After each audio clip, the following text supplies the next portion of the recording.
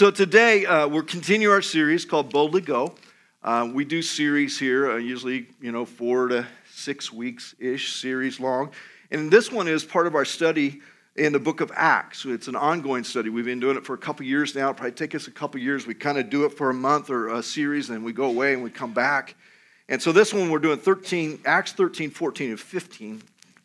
And Acts is this description of the early church coming alive by the power of the Holy Spirit to fulfill the mission of God. It's actually, if you were to say, what's the verse in all of Acts that would encompass the thought? And it's actually Acts 1:8. I don't think I put it in your notes because I didn't have room, but it's in my notes.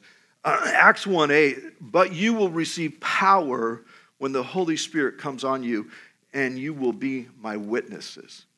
That's the whole story of Acts, is this idea that the Holy Spirit empowers us, and then we go out and we testify. We let everybody, we become the proof of God's work to the world around us. I mean, that's really what's happening. So here's the kind of the angst, if you will. Being a follower of Jesus is much, much more than just going to church. Can I get an amen? I mean, this is a great part of being part of the community and the body of Christ, but being a follower of Jesus is not a 1-hour experience. Being a follower of Jesus embodies this idea of living sent, that I'm living sent. I'm actively and boldly going to proclaim the truth that changes the lives of people around the world and in my backyard. It's that idea.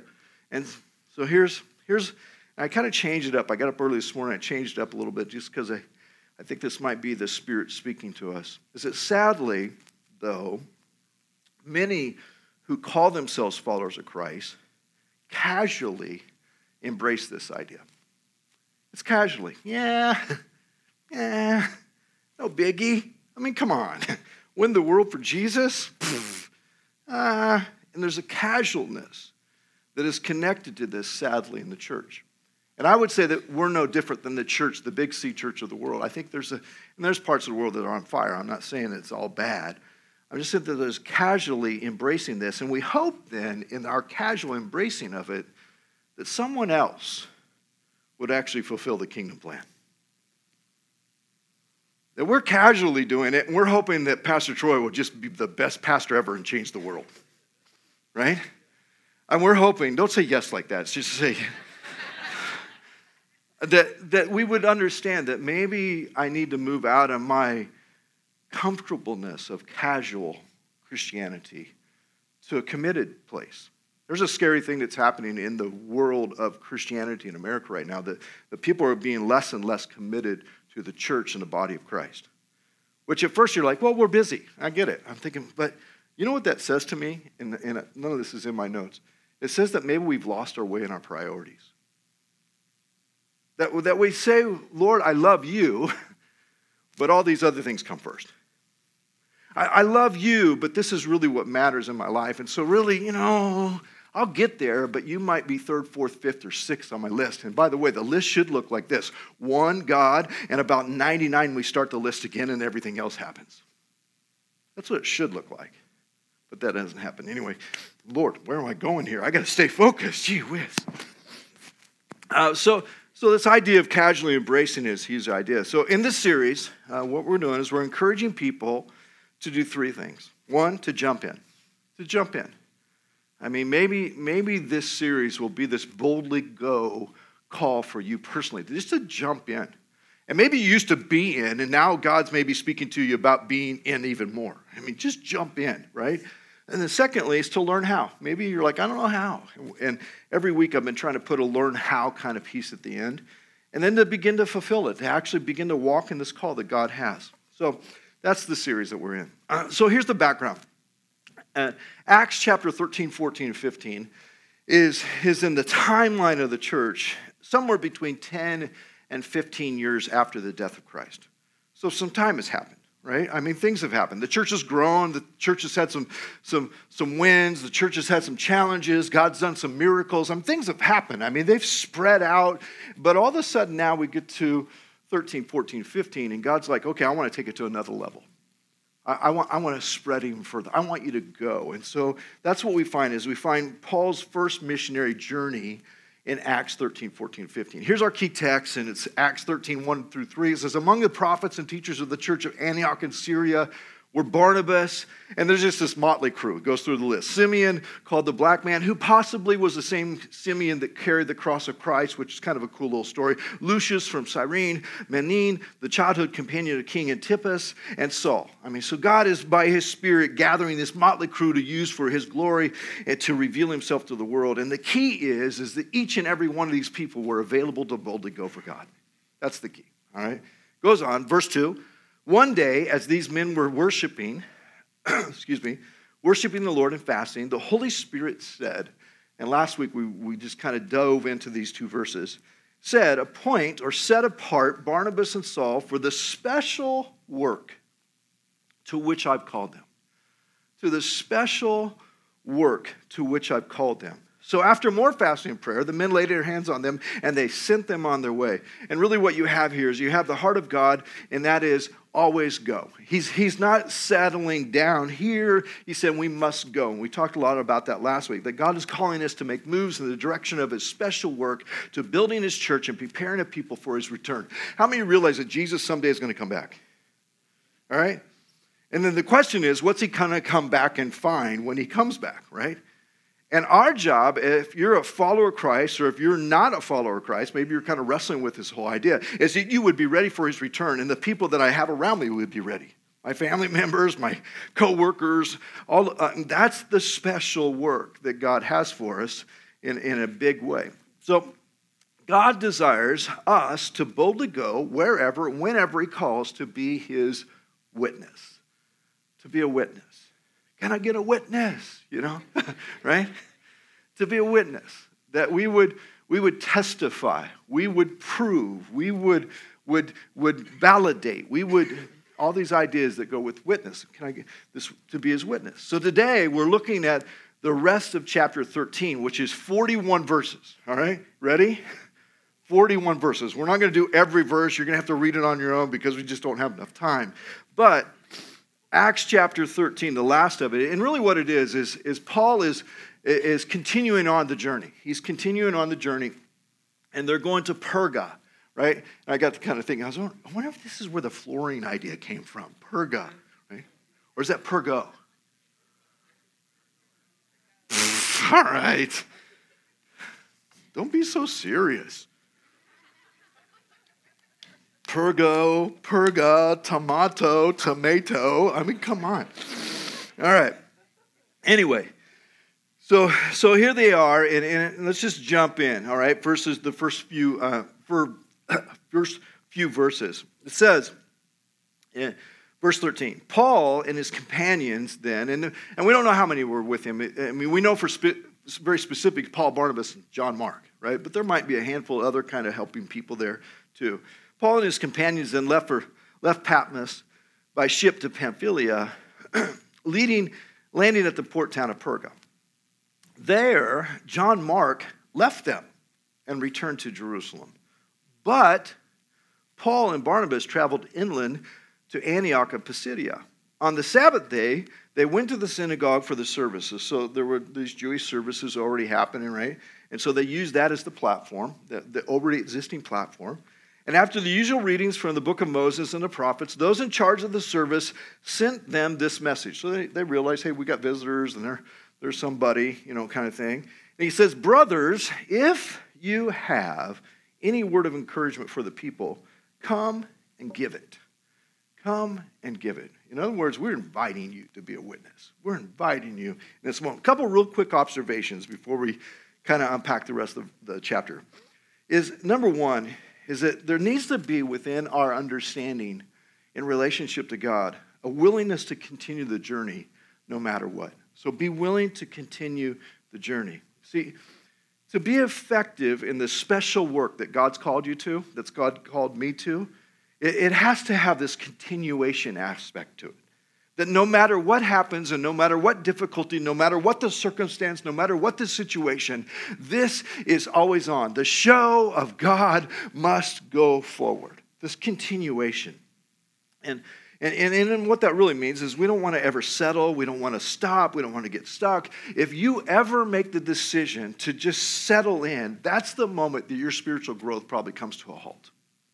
And the impact that you have on the lives around you comes to a halt as well. So never stop. Always keep continuing. And so as long as we know one person who does not know Jesus, we are called to continue on as a witness for Christ. So I'm just wondering, does anybody in this room know one person that does not know Jesus? Oh, come on. Every hand should go up that we know one person. So that means if that's the case, then the continuation of what God wants to do in us and through us is a yes. So here's the thought, though. It was no easy task for Paul and Barnabas to get to where they were going. It was no easy task. It was no easy task to get to Antioch of Pisidia. I did a little research, and I found out that what that meant when they went inland, is that they actually had to go over a mountain, which I thought, man, that would be so cool. I love climbing mountains. They had to go over a mountain, down a valley, and climb again to a plateau that was 3,600 feet above sea level. Now, I don't know if John Mark was just a bad climber. He said, I'm out of here. I can't do this. Could have been, right? But it was difficult to even get there. It wasn't like, well, hey, we'll take the subway, we'll do this, it wasn't part of the story. There was a difficulty, but there was continuation because there was something in there that says, I have to keep going. Now, not only that it was physically challenging, it was actually relationally challenging, that John Mark left them. John Mark was a young upstudy, if you will, that Paul and Barnabas specifically said, hey, I see promise in this guy. Paul's like, okay, I don't see what you see, and they bring him along. And then John Mark, again, I don't know if he just got homesick. He didn't like climbing. He didn't like the fact that Paul was becoming the greater leader than Barnabas. I don't know. We don't really know. But either way, he said, I'm out of here. I'm not committed.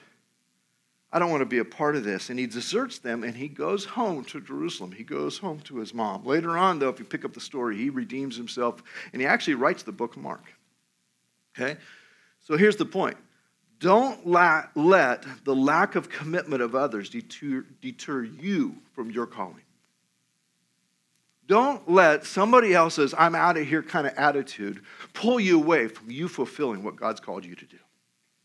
Don't let that happen. Don't let the story stop, but continue no matter who or what is there. There will always be those who bail or drop the ball. Don't let that affect your call. And I love this phrase. I say it all the time. Though none go with me, yet will I follow. Though none go with me, yet will I follow. That is this heartbeat. So that's number one. Now, second quick observation is this, is be ready for the open doors. Be ready for the open doors. Now, you might be here today because somebody was ready for an open door and they invited you to come with them. They were ready for the open door. And maybe, just maybe, God is orchestrating this whole scenario for you today because somebody simply was ready to be ready for the open door. So what happens next is this whole invitation. They said, brothers, if you have any word of encouragement for the people, come and give it. There's this open door to bring a word of encouragement or a light of truth. Brothers, if you have, which I think is very important because they had something in them in the first place to give it away. So two things are happening, all right? Let me just highlight this real quickly. One is that God is already working in the hearts of the people. See, sometimes I think when we think about being a witness or a vessel that God can use, that we have to somehow do all the work. That's not true.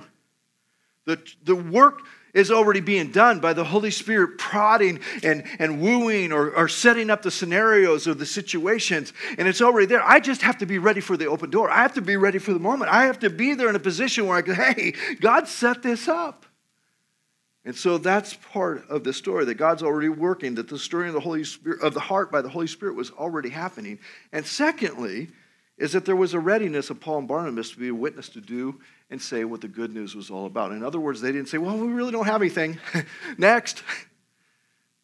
They say, okay, yeah, we do. We have something. There's something in me. There's something in my life that I can share. There's something in me. I've received something from heaven. I want to give it away. And that's what was happening.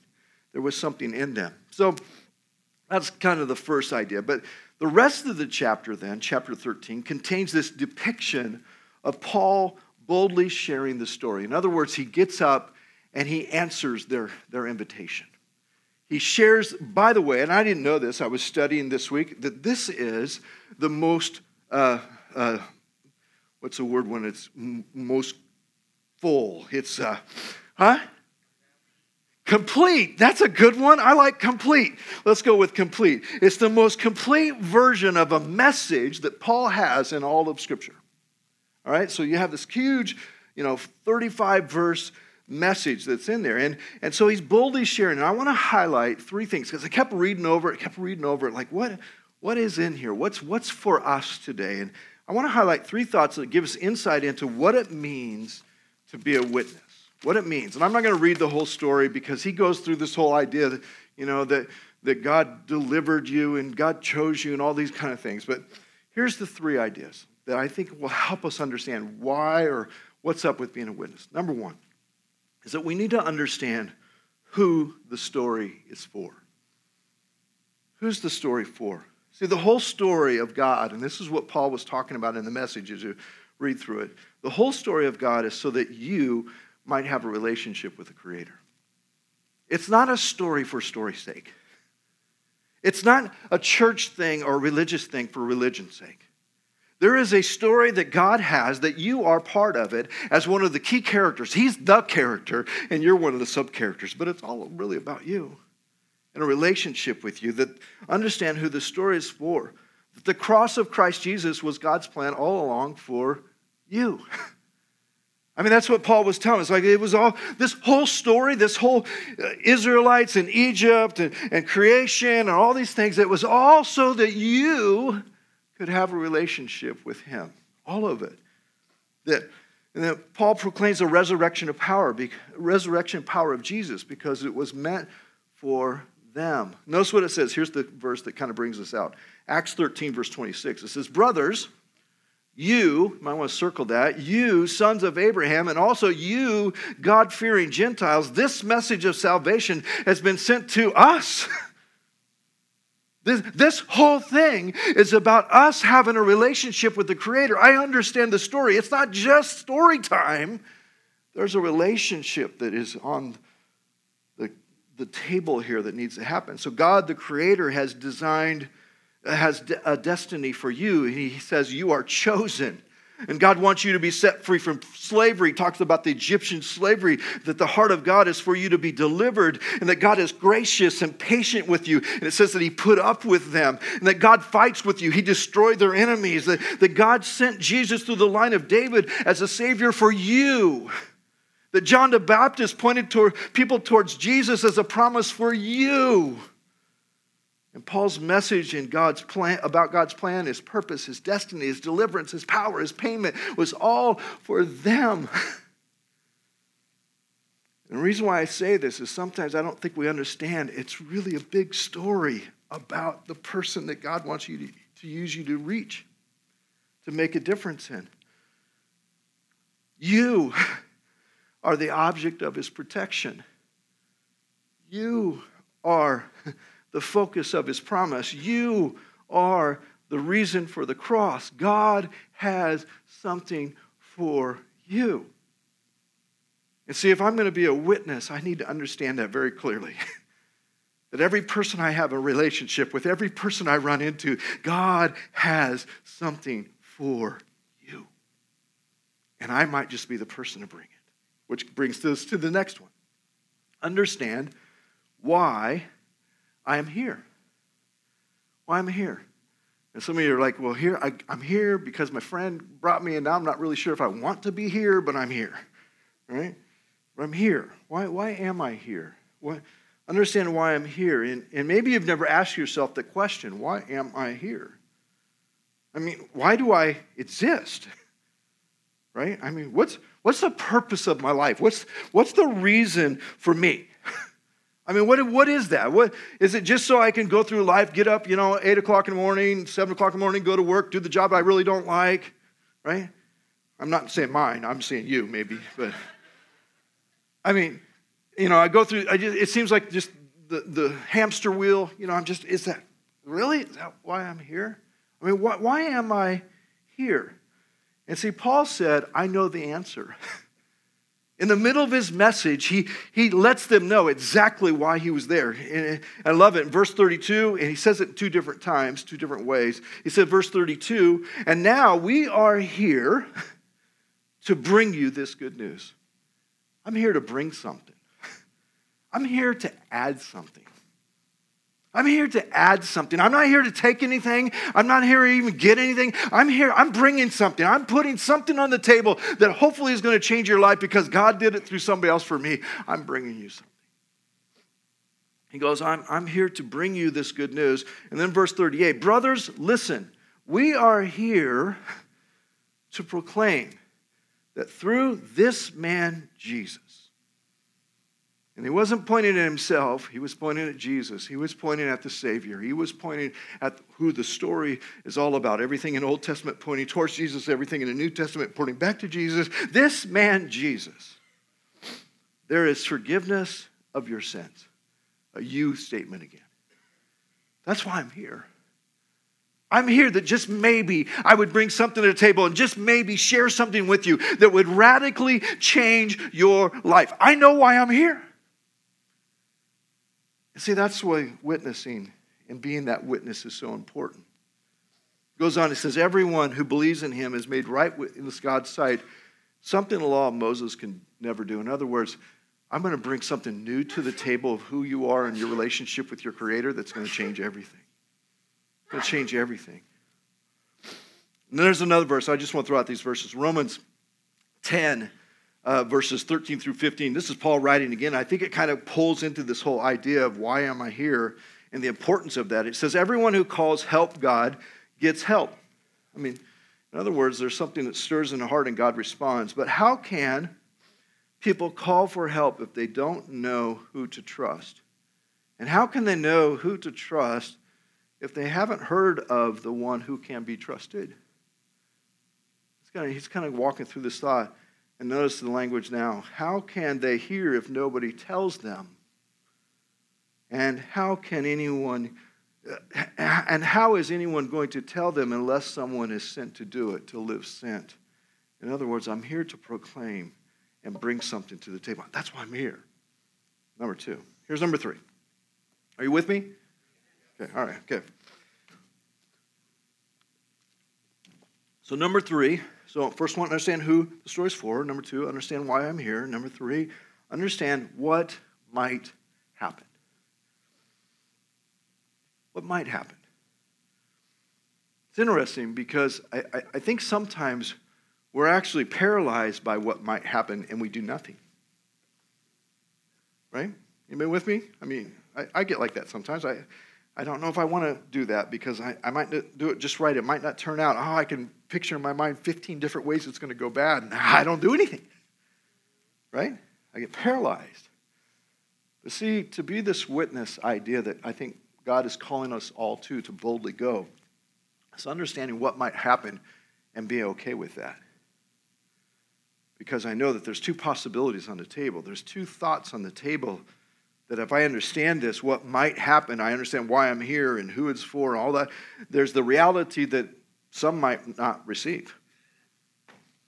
That's the reality. That not everyone will receive the message, that some people are just simply bent towards resistance and they're just there. That's the reality. And if I say, well, some aren't going to receive it, so therefore I'm not going to do anything, then those that would receive would never hear. Those that would receive, and because that's the other side of the table, the other side of the coin, that there will be some that will receive, some that will believe. Check out what happens.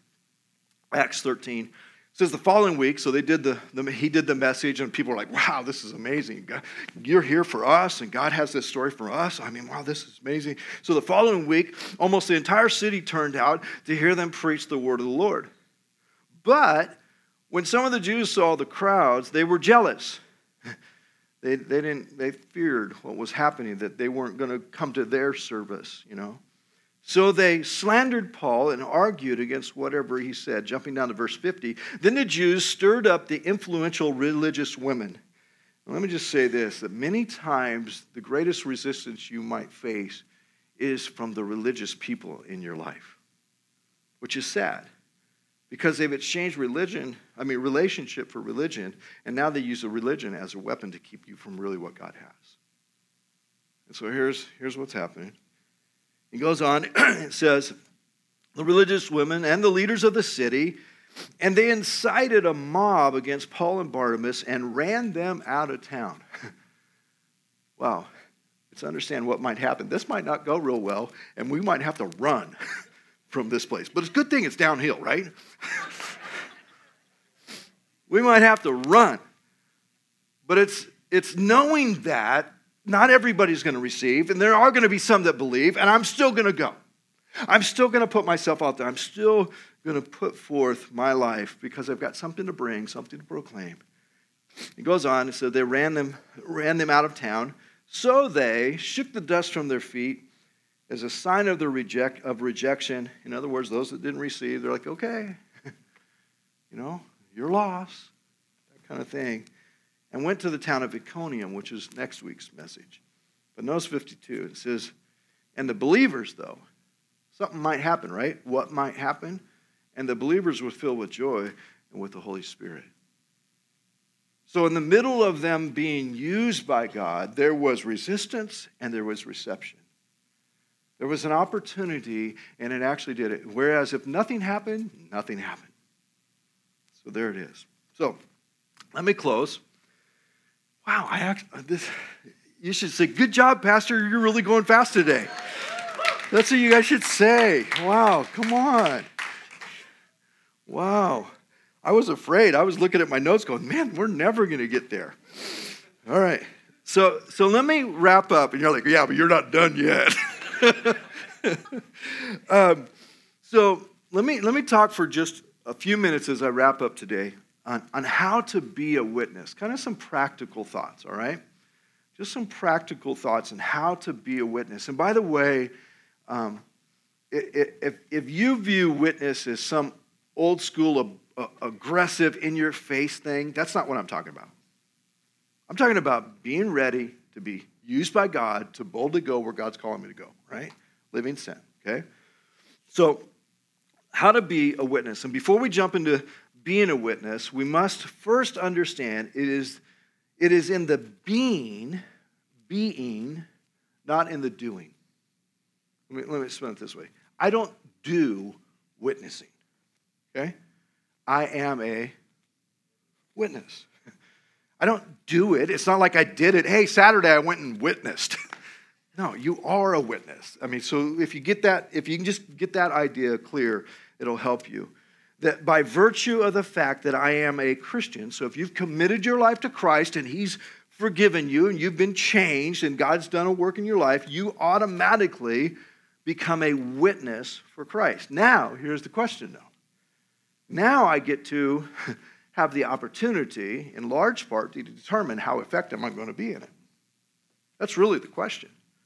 How effective? So let me give you just some real practical thoughts, all right? Here's the first one. How to be a witness is to be changed. Be changed. Be changed. It's interesting we start here with an understanding of how to be a witness because here's the idea. It said in the text that, hey, if you have anything, please give it, right?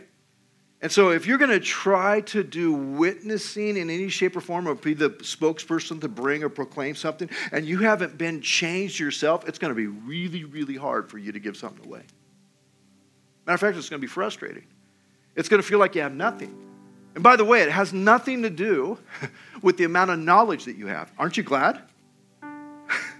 I mean, it really doesn't. It has nothing to do with that. I mean, you understand the basics. I was a sinner and God is a Savior. And because of faith, I mean, the basic little things that really make it happen. But really, what makes you a witness is that you've been changed. At the moment of your change, you became a powerful witness for God. Never doubt that. The moment that God did something profound in your life and you had the encounter, you had the Damascus Road, all of a sudden you realized, wow, without Jesus, I was a mess and now He's made, it happened in the change. So you can't give away something you don't have. The moment you encounter Christ personally, you become a witness because changed people have a story to tell. Tell it. Changed. Second one is be honest. That's profound, isn't it? Right? Be honest. And really what this is being an effective witness for Christ is being transparent and real. Because, here, check this out. Anything else is actually being a false witness. If you act like you got it together all the time and everything's perfect in your life when it's not, I guarantee you the people that know that it's not, the people that you're trying to share that it is, right? They're going to go, you're so phony. You're hypocritical. What? I don't want to be a part of that. I don't want to be a part of what Christ is doing. If it makes me a liar and a phony and a fake, I don't want to do that, right? So I want to be honest. And so that means things like you might have to say every once in a while, hey, you know what? I struggle too. And God's working on me. You might say, I have fears. I make mistakes. It's not hopefully the pattern of my life, but man, sometimes I just lose my way. God's grace, I keep coming back to that. Or here's a profound, honest statement. Try this one. I don't know. Right? You don't know how many times as a pastor somebody asked me some profound question, and my answer, I just look at them, I don't know. I don't know the answer, but I'll try to find the answer. Or we pray about the answer. We can believe for the answer, but I want to be honest with you. I don't want to act like I know everything and I've got everything figured out because I don't. There's just something about that when you're witnessing that changes people's hearts. So you really just get into this idea is, this is my story. Don't pretend. Here's the third one, is be engaged. Be engaged. Be engaged. Again, this goes back to being a witness versus doing a witness. It's this idea that I'm going to identify and I'm going to connect with the people that I'm actually trying to bring something to. I'm going to engage with them. I want to be available for them. And here's the statement I've used over and over the years. If you have no audience, it does not matter what you have to say. If nobody's listening, it doesn't matter. You could have the cure to cancer, but if nobody's listening, it doesn't matter. So somehow, some way, you got to make sure that you're in a place and you're in a position where you've connected with the person relationally, felt need-wise, whatever it might be, that you got to somehow make the engagement and connection to be with him. So check out what it says, and I love this verse in 1 Corinthians, the Living Bible translation. It says, when I am with those whose consciences bother them easily, in other words, they're struggling, I don't act as though I know it all. And I don't say they're foolish. I don't get judgmental. The result is, by doing this, is that they are willing to let me help them. Yes, whatever a person is like, I trying to find, say that next little phrase with me, common ground. Find common ground with him or her that he will let me tell them about Jesus, about Christ, and let Christ save them. In other words, I want to build the bridge, not tear it down. I want to build the bridge. And sometimes you got to just go, you know, that isn't really the right way to do life, and you know that, but build the bridge. Fourth one, be Christ. That has all kinds of meanings. It means be a friend of sinners. I was talking to somebody the other day, and we were remembering a phrase I used to say all the time, that, hey, you can expect something from sinners all the time. It's consistent. They're going to sin. So don't get freaked out when they do. Right? Okay? Be a friend of sinners. Be an encourager. Be gracious. Be caring. Be sensitive to feelings, to hurt, to pain, to real needs.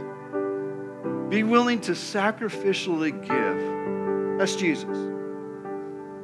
Be loving, accepting, right? Empathy. That's loving Jesus. And by the way, just because you're accepting and loving doesn't mean you're condoning, because the other side of being Jesus is to be truthful. You speak the truth in love. Be Christ. Last one, and we'll pray. Be patient. Be patient. Being a witness is not a process. It is a process. It's not an event. In other words, it's a journey. So hang in there. It's one step at a time. It's continually sowing the seed. I found this little statement said in the area of sales, some of you might be in sales, it's the 7th call on average that actually gets results. So hang in there. One of my favorite verses, Galatians 6:9, it says, "And let us not grow weary while doing good, for in due season we shall reap if we do not lose heart." Some practical steps. So I want to pray. I want to pray for 2 groups of people today. All right? I want to pray, and I'm going to ask you to be just boldly honest with yourself. For those of you that maybe are here and you've become, I hate to admit it, a casual follower. You've been kind of casually embracing this idea, and you know that God is knocking on your heart today. I need to stop being the casual follower and become the committed follower and actually be in the continuation and readiness mode that God's calling me to. That's me. That's one group. The second group is for the unchanged. Maybe you're here, you've never actually had this man Jesus who forgives your sins change your life. And so it's really hard for you to have a witness because it hasn't happened. So would you bow your heads with me? As your heads are bowed and your eyes are closed, how many would say the first group is me, that I've become a casual Christian and God is speaking to me about not doing that? So lift your hand. That's me. Yeah. And maybe you're here today and you're in that other group that you're unchanged. You've never accepted the forgiveness that Jesus paid for on the cross. It should have been you on the cross, but instead he took your place. And he wants a relationship with you. He wants to be intimate with you, and you've never received that forgiveness. That's you. Would you raise your hand? That's me. I've never received. Never received. Never received. Lord, I pray for us as a church. I pray for us as individuals that God, in the name of Jesus, we would transition from being casual to committed. Lord, that we would transition from stopping or stepping back to stepping forward and being involved in what you're calling us to do, Lord, because there's lives on the line. Lord, help us to be ready. Lord, I pray for those that today, right now, in the name of Jesus, are simply saying, Lord, I trust you. Would you forgive me? Would you wash me and make me new? I want an encounter with you, a relationship with you. So I receive you as my Lord and my Savior. In Jesus' name, amen.